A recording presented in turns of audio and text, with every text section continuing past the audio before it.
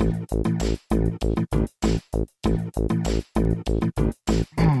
need tons of play in our lives. For God's sake, if you can't live a purposeful and playful life, what is the point? Stand by. I'll be right there. Hello and welcome to Minter Dialogue, episode number 373. Today is Sunday, the 17th of May, 2020. My name is Minter Dial and I'm your host for this podcast. This week's interview is with Holly Woods. Holly is a coach and consultant who works with visionary entrepreneurs and innovators who use their business as a vehicle to change the world. With a PhD in human and organizational development, Holly's a purpose activator who helps her clients to create products that can have more meaning and impact. Holly just published her book, The Golden Thread, Where to Find Purpose in the Stages of Your Life. And in this conversation, we discuss with Holly a whole range of topics around finding one's purpose and golden thread, including how to find one's purpose, the connection between passion and purpose, how to avoid the tyranny of purpose, a great conversation that I hope will resonate with you. You'll find all the show notes on minterdial.com. As ratings and reviews are the lifeblood of any podcast, please consider going over this handy all-in-one ratethispodcast.com/MDIAL to drop in your review, and don't forget to subscribe to catch all the next episodes. Now for the interview. Holly Woods. Well, if that ain't a name to be having. You and I met over a small exchange around purpose on LinkedIn. Thus began a wonderful journey for me. I got a chance to read your new book, The Golden Thread, and I wanted to have you on the show because you're all about purpose. So, Holly, in your words, how would you describe yourself? Well, there are many ways I describe myself, but in this context, I am a purpose activator. I'm a soul speaker. I'm a business consultant. I work with people to try to find their deepest, truest sense of self, their purpose, to guide them in their work in the world. I believe that we each have a serious contribution to make as individual humans. We're each a thread in the tapestry of humanity. And so my deepest desire is to help all of us find our thread, our golden thread, and then make that contribution so the world will be a more beautiful place. So I work with mostly entrepreneurs and founders and innovators who are bringing important innovations into the world to take us to the next stage. And you're based in California, correct? I am, yes. So you write in your book that no one is born knowing their purpose. It's not something in your DNA, if we can say. But what are the catalysts that make people want to figure it out? At least once you have the intention, it's a whole lot easier to think about it. But what is it that sort of makes someone wake up and say, I need to get this? Well, there are some early indicators of purpose, as you've read. And so if we are encouraged and nourished in childhood, those curiosities and the inquisitiveness that we experience will take us there. So there are things that we are fascinated by in very early stages, toddlerhood. We find our way into what it is that speaks to us, but most of us don't have the environments or contexts to help us grow into a deeper awareness of that. So often we're repressed in some way in our childhood context, our families, et cetera, at school. And it takes a much greater impulse within us to come back to that which we're curious about and for which, really I would call our purpose. And that generally doesn't happen until somewhere in, early or late adulthood, as we enter a stage at which we can sense our internal thoughts and feelings and begin to see the world in a new way. So I call that the late subtle tier. And not to get too complex, but it's the stage at which we begin to experience the fullness of life, both our own internal experience and our external experience. We see the world around us, we see other people, and we start sensing who they are and sensing who we are, and we begin to imagine that we have something to contribute in that greater milieu. And that is when we begin to have this deep longing for purpose. And there are many earlier stages at which there are clues that our soul gives us about what it is would be, our greatest contribution, or what would make us happy or feel joy and feel inspired. But we ignore those because our culture really isn't oriented to help us look at those things deeply, at least at this point. So there's this notion of meaning, meaningfulness, joy. Does everybody have a purpose? And therefore, does everybody have a shadow? So having read parts of my book, I'm going to say yes. And these are my beliefs. And I have studied with the world's, sort of greatest experts in this. And I consider myself now among them, having done this for a few decades. And it's a pretty young field. That our soul brings us here to accomplish particular tasks.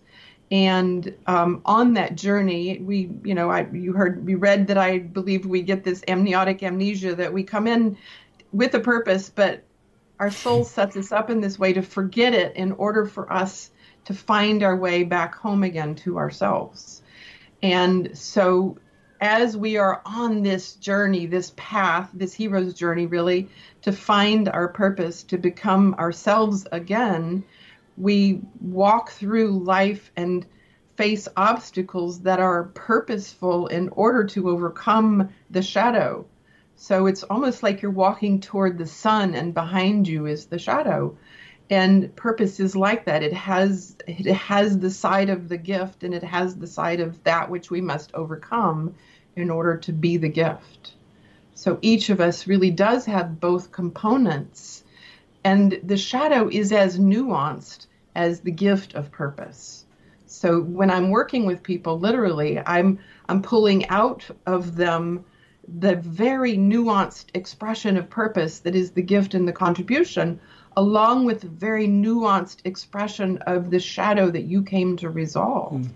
So it's usually both of those things that I have to unearth in people in order to find, the essential multifaceted gem of our purpose. And what I like is you're talking about this nuance, because when I wrote down my north at the very beginning, I must say, so my thread, if you will, I felt, it's going to be like everybody else's, and I was like, oh gosh, that sounds rather trite. And I felt a little bit embarrassed at some level.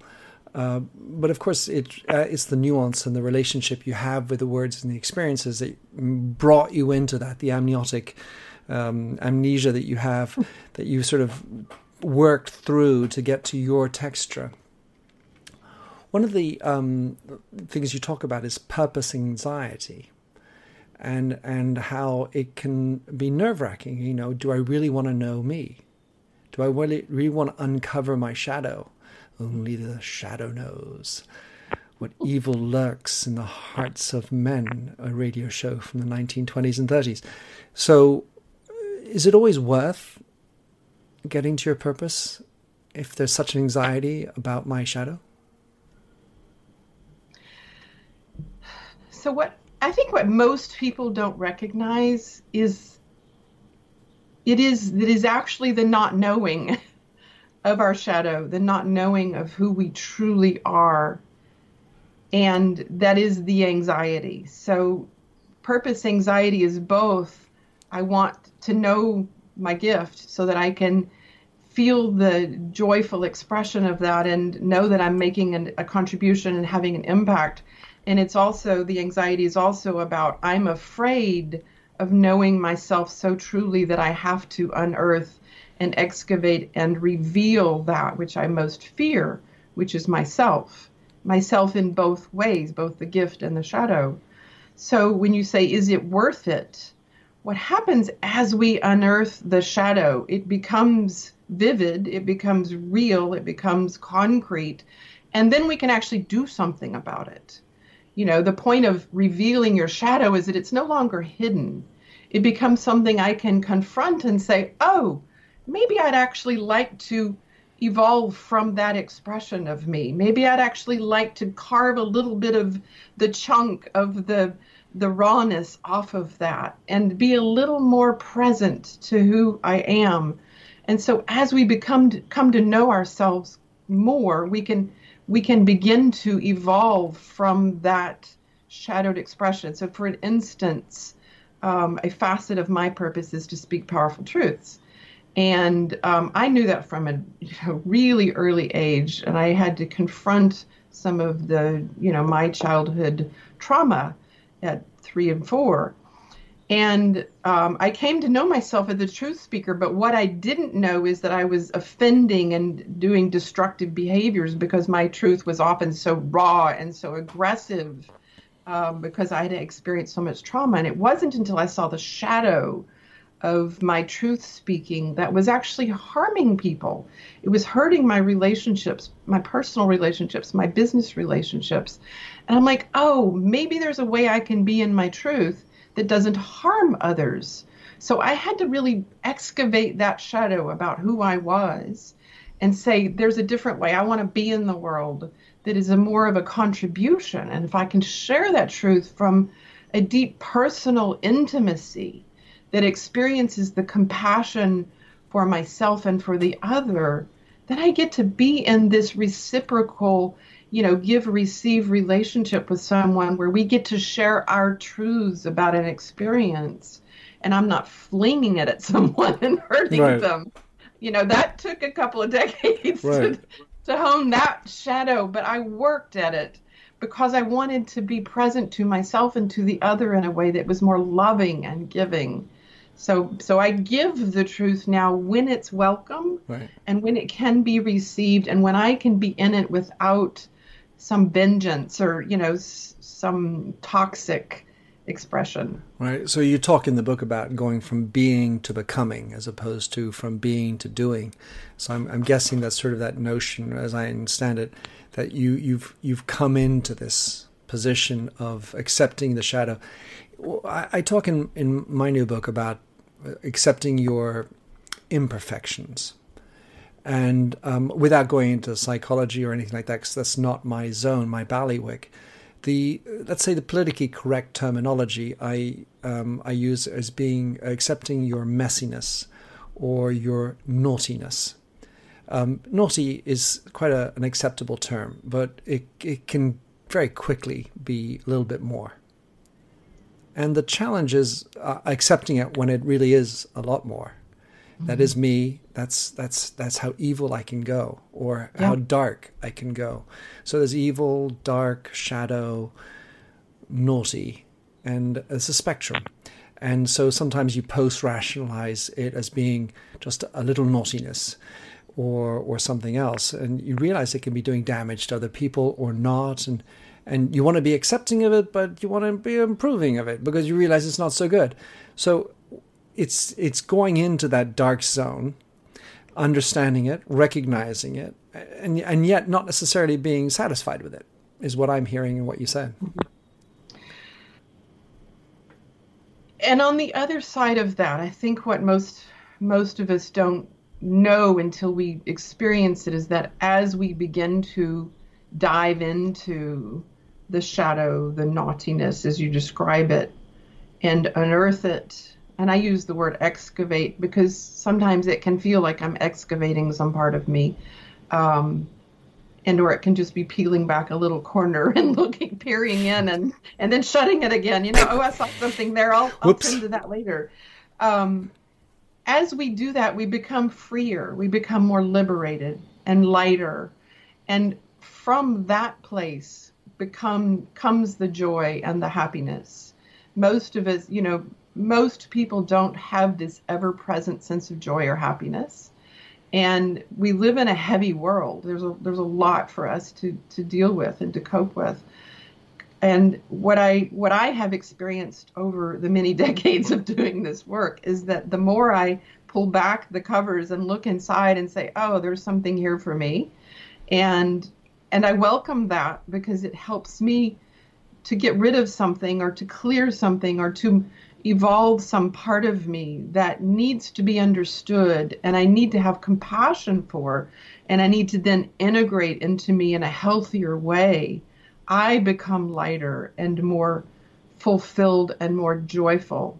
And I'm able to then share that gift with the world, which is part of the expression of being purposeful, is that we get to share this magnificence of who we are it was actually almost relegated to the shadow. So the shadow is always some expression of us that has another side. It's not something that we don't get to get rid of a part of ourselves. We actually get to integrate it in a new and different way. So we invite it in a healthier expression. So you've read in the book that I talk about these fractured subpsychic parts. And generally, that is the expression of shadow. They're parts of us that were relegated to the side or the corner in childhood because they weren't necessarily welcome in the context of our lives. And so we became shadowed as we pushed that part of ourselves out and away, not to be expressed anymore because it wasn't acceptable in our childhood context. And so when we speak to that part and say, hey, maybe I actually want you back in my life again. I want that creative part of you, that majestic part of me that wasn't welcome. And we get to sense what that is like newly in a new expression, in a new, more evolved expression as we grow up. We want that to be a part of our life. Then we become more whole. And that makes us more fulfilled. So what I'm hearing is this notion of accepting the naughtiness. What I'm getting to is, I'm imagining as I listen to you, Holly, that you have this thing you're excavating. And for having done it for so many years, you're bringing a toothbrush in and you're cleaning stuff. And in this corner, is there any more shadow in here? And I kind of imagine you doing that. And yet now I'm hearing you bringing back some dirt, bringing back dirt into this because, whatever the thought is, it could be a naughty thought. Well, life without the naughty thought is actually not so much fun either. But so, you know what I mean? Exactly. Well, we're going to be priests, or priests certainly don't have it well, or Dalai Lama. Is that the true enlightenment, is when we have zero dirty thoughts? Or is it the ability for us to welcome into this other side, which is, let's call it an intimate thought, a non-perfect thought? Because like the mole on Marilyn Monroe's face, that is also us, and our imperfections are desirable. If we had a perfectly symmetrical face, we'd be butt ugly. In when I talk about empathy, where there's some crossovers, I talk about avoiding the tyranny of empathy. Is there such a thing as the tyranny of purpose? That's a great question. I have actually asked that. So I'll confess that my purpose has driven me my entire life, and you've read that it actually helped me survive some pretty deep, dark years. I was suicidal for several decades. And had I not had that longing to contribute in some, profound way, I probably wouldn't still be here. We wouldn't be having this conversation. And it has also driven me to the point of exhaustion and adrenal burnout and, other forms of less than desirable health. So there is a balance, at which, the desire to be purposeful is a true north. It's a direction, it's a focus and a compass for us. And then there is this balancing point in which we get to just experience fun and be human and frail and fragile and have warts and snarf a beer, snarf a beer. And so I would ask you, how do you define naughty? I guess naughty feels playful to me. And certainly we need tons of play in our lives. For God's sake, if you can't live a purposeful and playful life, what is the point? Of course, that's why I use the word naughty expressly. When I was running Redken, I remember the brief I wanted to give to my team for a new campaign. And I said, I want a little bit of edge. What do you mean by edge? Well, just a little naughtiness in it. I didn't want this sort of perfectly clean, retouched girl with perfect hair. I wanted her to very much feel like she'd just woken up after having sex. Yeah. So it's a very adult thought. I'm not going bad on it or perverted, but I wanted that to be expressed. And naughty in a corporate world is a reasonable term. It's not too far afield. But beyond naughty are many things. And, it could be a naughty thing for one person, which could be a scandalous thing for another person. And then beyond that, there's far further ideas. But naughty is, I like to use the word naughty because it sort of, it leads us into that other discussion. One of the other things that I think about with regard to this notion of purpose, I frequently think about progress and the need for self-awareness.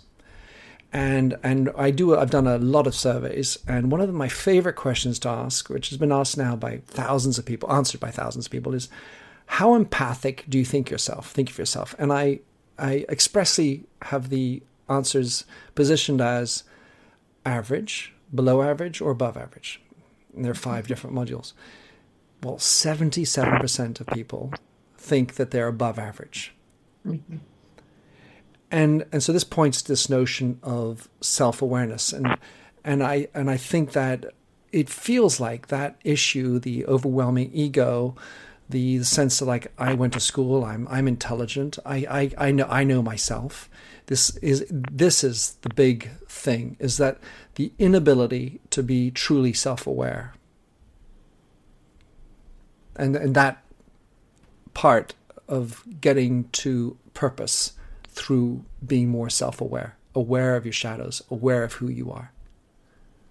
And that's the challenge, especially in our culture, where our culture is not set up for us to become more aware of ourselves. We're conditioned to want to be a part of the normative expression of humanity.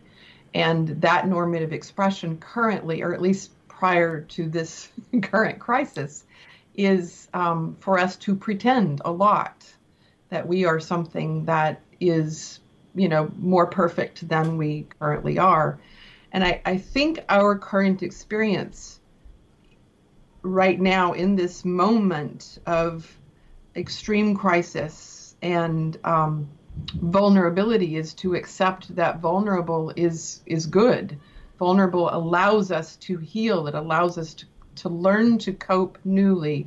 It allows us to express something about ourselves that we wouldn't formerly have expressed. And in doing that, we become more available to the truth of ourselves and more purposeful than. I think I also want to suggest that the ego will always have a role in, living on purpose. It is our foundational anchor as humans. It keeps us in the material world. It keeps us functional. It allows us to fit in and have ambition and be productive and create products and services. And, we have to have an egoic drive. So ego is not bad. I don't ever suggest that there's not plenty of room for our ego. It's just when our ego dominates our lives and our world as it currently has, that we lose touch with what it is we're really here to contribute. And so there is a point in human development when we become less attached to the egoic desires and more attached, more open to the desires of spirit. And this is a point at which in humanity we are crossing that threshold. Our center of gravity is shifting in the moment, like right now, real time, we are evolving to a place where more and more people are saying, oh, there is something more important than me. I am actually willing to subject myself to the broader desires, the broader needs of humanity, of the planet Earth, of the sentient beings, the animals and trees and such, that I actually need to focus on that as much or more than I focus on my own needs. And we're there. We've moved the needle right now. And I am excited for the future of humanity on this planet, that we might actually turn this around if we pay attention, if we take heed to this moment in time and embrace it and say, yeah, that was a good thing to experience. There's something, there are several thoughts, but at one point I'm thinking that during this COVID pandemic, there has been a lot of selfishness as well. And people worried about me, my skin, my life, my family, hoarding, and so on. So there's been a retrenchment on the self. At the same time, there's now this other idea that we're a small little pimple on an enormous animal, and I'm insignificant to it. Within purpose, and certainly in a corporate world, I really focus on the idea of purpose beyond your immediate community, which typically includes shareholders and customers and employees. So going beyond yourself, if you will. So in a corporate environment, the self, therefore, is a larger entity, of course. And I love the fact that you call yourself a purpose activator, because actually I tend to talk about myself as a brand activator. And I think that the two shall meet in that that's really a great brand, is one that does have purpose. So the question I have for you in the work that you do, because you don't just work with individuals on their purpose, you do work with corporations. To what extent do you believe that the purpose of a company must be attached to the purpose of the person? It's a great question. And it's one that I've evolved in. I tend to believe that most companies are born of an idea presented to the world by a person or a small group of people. And there was something in that person that felt there was a need for this particular product. And, you could call that some version of purpose. It's often not so close to purpose, but there's something born in it. And so my original idea of purpose in a company really was about getting close to that seed of inspiration, and then using that inspiration and infusing it in every system, in every product, in every system in the company. What I also have come to see is that, companies evolve just like people. And good companies that are run well and are more coherent, I guess, would be a way to describe it, is they take on a life of their own, which represents more than just the founder's desires. It could represent a team of executives or managers or leaders. It could represent the shareholders. It could represent the customers. And so purpose in a company can also evolve and be more representative of the whole, of the intent of the company. So yes, I think that purpose does look different depending on how the company was originated, how it's evolved. I will also suggest that I don't call it purpose when a company says we're going to create a beneficial product that serves the planet and will do good, and a compostable something or other, or we're going to contribute to a charity. Those are great things, and I'm glad that more and more companies are inspired to do those kinds of things. I don't call those purpose-driven products. They're not founded necessarily in the deep essence of a founder or a collection of individuals. Purpose is something that's internally derived and externally expressed. And when you do good things in the world, that's wonderful, and it will have an impact. but it's not necessarily expressing that deep desire, the innate expression of a soul or a group of souls who are coherent, that is going to have a more profound impact in the world because it comes from a much deeper place. So I hear you, and this notion of the founder's story, going back to it, sure, but it was just to invent a thing, a widget that did something, and that was the purpose of the company, soulless otherwise, yes, but it was really useful because that widget helped his grandmother, live longer or whatever, the door open, whatever. Then if you can relate that back to some sort of more textual element personally, the overriding conclusion I kind of get is that you can't possibly have a big company with purpose in your definition. That's to say 10,000 people that all dig in on their deep introspective notion and relate that back to the founder issue. It feels very fabricated, if not implausible, to have an enormous scale of people relate at that level into the purpose. Well, I would disagree with that. Good. And so I'm not suggesting that every person in the company has the same purpose as if we were to use the story of the founder's purpose, that every person in the company has the same purpose. I do believe big companies have purpose. And as I said, it might either be the founder's original purpose or it might be a new coherent purpose that's created by this group of people who together have created a new, purpose and vision for the company. I do believe, however, that companies are optimized when each person in the company, whatever their role, they bring themselves, their purposeful selves to the company, and they contribute their gift in a way that's most useful. So every person in the company, if they knew their purpose, could say, oh, here's how my contribution fits. Oh, it doesn't actually really fit in this role. Maybe I'm in the wrong role. Maybe I'm in the wrong company.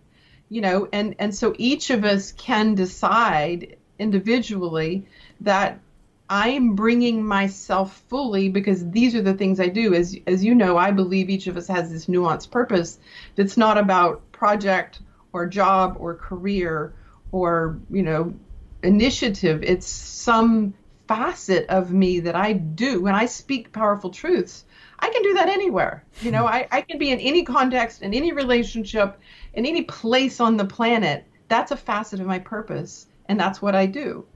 And I also shine love onto shadow. Believe me, I do that everywhere.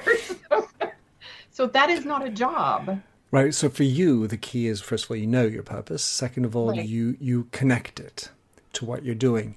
And I think that's the learning that I'm taking away. I wanted to ask one last question, Holly, to cover another area that also I just loved, it really stimulated me while reading your book, which is oftentimes one says, well, find your purpose. It's hard. Or the other one is, and it's similar, well, follow your passion.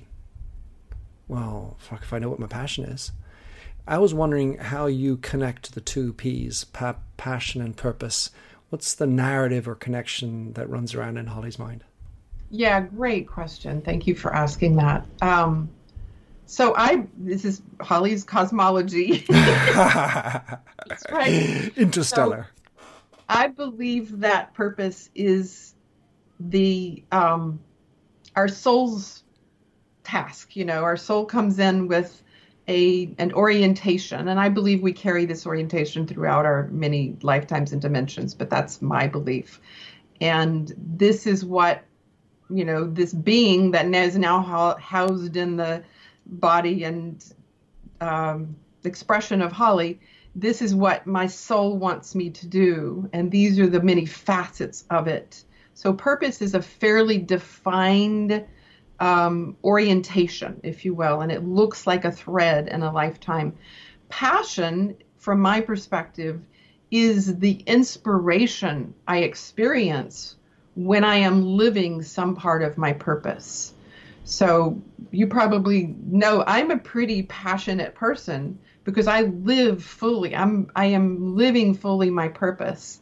And I haven't always. So I haven't always had that passion. I haven't always been impassioned. But when I am experiencing a part of me that's like, oh, that feels like me, that feels true, I'm loving that, I'm digging this thing I'm doing, that is passion. It's an expression of purpose. So listening to your passions is one way to find your way to purpose. So what is it that gives you great joy or delight, or you get excited about, or you scream, with joy, with excitement when somebody says, let's go do that? Those are expressions of passion that indicate, I'm getting close to something that's my purpose. So yeah, follow that thread too. Follow the energy, follow the passion, follow the joy, follow the excitement, the curiosity. There are many ways to find our way to purpose if we're paying attention. And usually we experience those in our body. Our soma is an incredible indicator of whether we're on track or not, as is our energy if you have access to your subtle energies. So that sounds very cosmic, but it's very real. If you can just tap into the things you're feeling when you're doing something, and rather than sort of abjugate it like some sort of other thing or anecdotal, and really understand it for what it is, then you can maybe juice it up. And to your point, I feel passionate about doing what I'm doing. So when I get up at 5 o'clock, it's not oh God, it's 5 o'clock. It's, oh yippee, it's 5 o'clock. And back to the word soma, I prefer actually not to sleep in order to be able to follow my passion, which is not a good thing. But, no one's perfect, eh, Ollie? Holly? So, yeah. Yeah, naughty is good. I mean, in fact, I love that word because it does imply some mischievousness, right? Mm-hmm. And when we're mischievous, we're usually following some thread that somebody in some time said, oh, you shouldn't do that. And it's like, but no, that's one of my deepest desires. I love that. And I want to keep doing that because it's fun and it's inspiring and it brings me to life. I'm animated when I'm mischievous and, naughty. So I don't actually think naughty is anything to do with shadows. Interesting. Well, in the realm of naughtiness at work, it was always at one point very challenging for me to explain that I had seen the Grateful Dead a couple of hundred times. Well, who are they? Well, there are some really, really bad acid punk band. No, not exactly. The acid's interesting, but punk, no. And then you explain, and then in French there's the word I assume, j'assume. I take responsibility accountability for this. And I think that's also what my journey has been allowing me. But I also think I've accumulated enough excavation to tap into and accept that part of me and fully embrace that naughtiness. And that's okay. There are other pieces I know I can still do better on. And so that'll be my journey. Holly, how can someone get in touch, read your magnificent book, connect with you? What's the preferred way? So website is hollywoodscoaching.com. There's all kinds of resources on the website, and if you're interested in learning more about how to work with me, there's a place where you can fill out an application. The book, The Golden Thread: Where to Find Purpose in the Stages of Your Life, is at our favorite online book retailers, both Amazon and Barnes and Noble, and I believe the Walmart network. And soon to be at bookstores following the pandemic. Indeed. As we all will be, hopefully, at bookstores again. Holly, thank you for coming on the show. That was a lovely chat. I very much enjoyed your energy and your purpose, and look forward to staying in touch. Thank you so much. Thanks for having listened to this recording of the Minter Dialogue Show. You'll find the show notes and other blog posts on minterdial.com.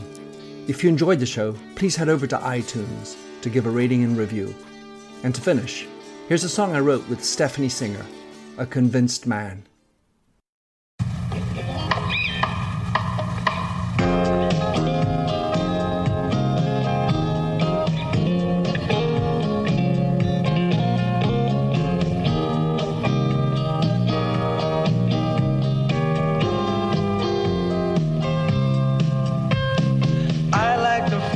a stranger tucked around me, precipitating the danger to feel free. Trust is the reason, still I won't toe the line. I sit here passively, hope for your respect, anticipating the thrill of your intellect. Maybe I tell myself there's no use in me lying. I'm a convinced man, building an urge. I'm a convinced man, to live and die submerged. A convinced man, in the arms of a woman. I'm a convinced man, challenge my fate. I'm a convinced man, competition's innate. A convinced man, in the arms of a woman. Despise revenges and struggle to see. Live for the challenge so life's not incomplete. What's wrong with challenge? I know soon we all die.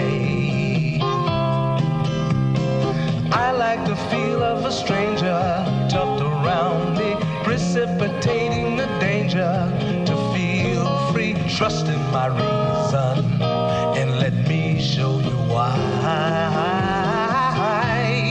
I'm a convinced man, practicing my lines. I'm a convinced man, here in these confines. A convinced man, in the arms of a woman. I'm a convinced man, bid to the test. I'm a convinced man, I'm ready for an arrest. I'm a convinced man, in the arms of a woman.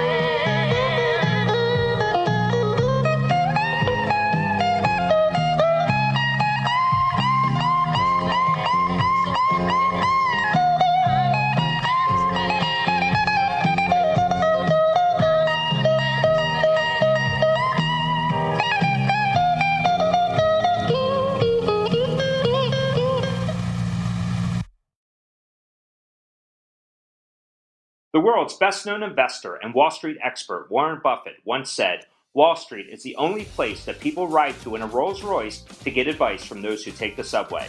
Mr. Buffett's quote is remarkably accurate, but how many people would rather receive advice from him than someone simply guessing? Welcome to Buy, Hold, Sell, your single source for Wall Street knowledge and profitable guidance. Please join me, Todd Schoenberger, and fellow trader Tobin Smith, as well as host Veronica Dudo, for a podcast known to move the needle for investors. Tobin and I are seasoned Wall Street executives with deep investment experience, and we are prepared to share our advice to those who choose to listen. Download Buy, Hold, Sell today on the Evergreen Podcast Network or your favorite podcast channel.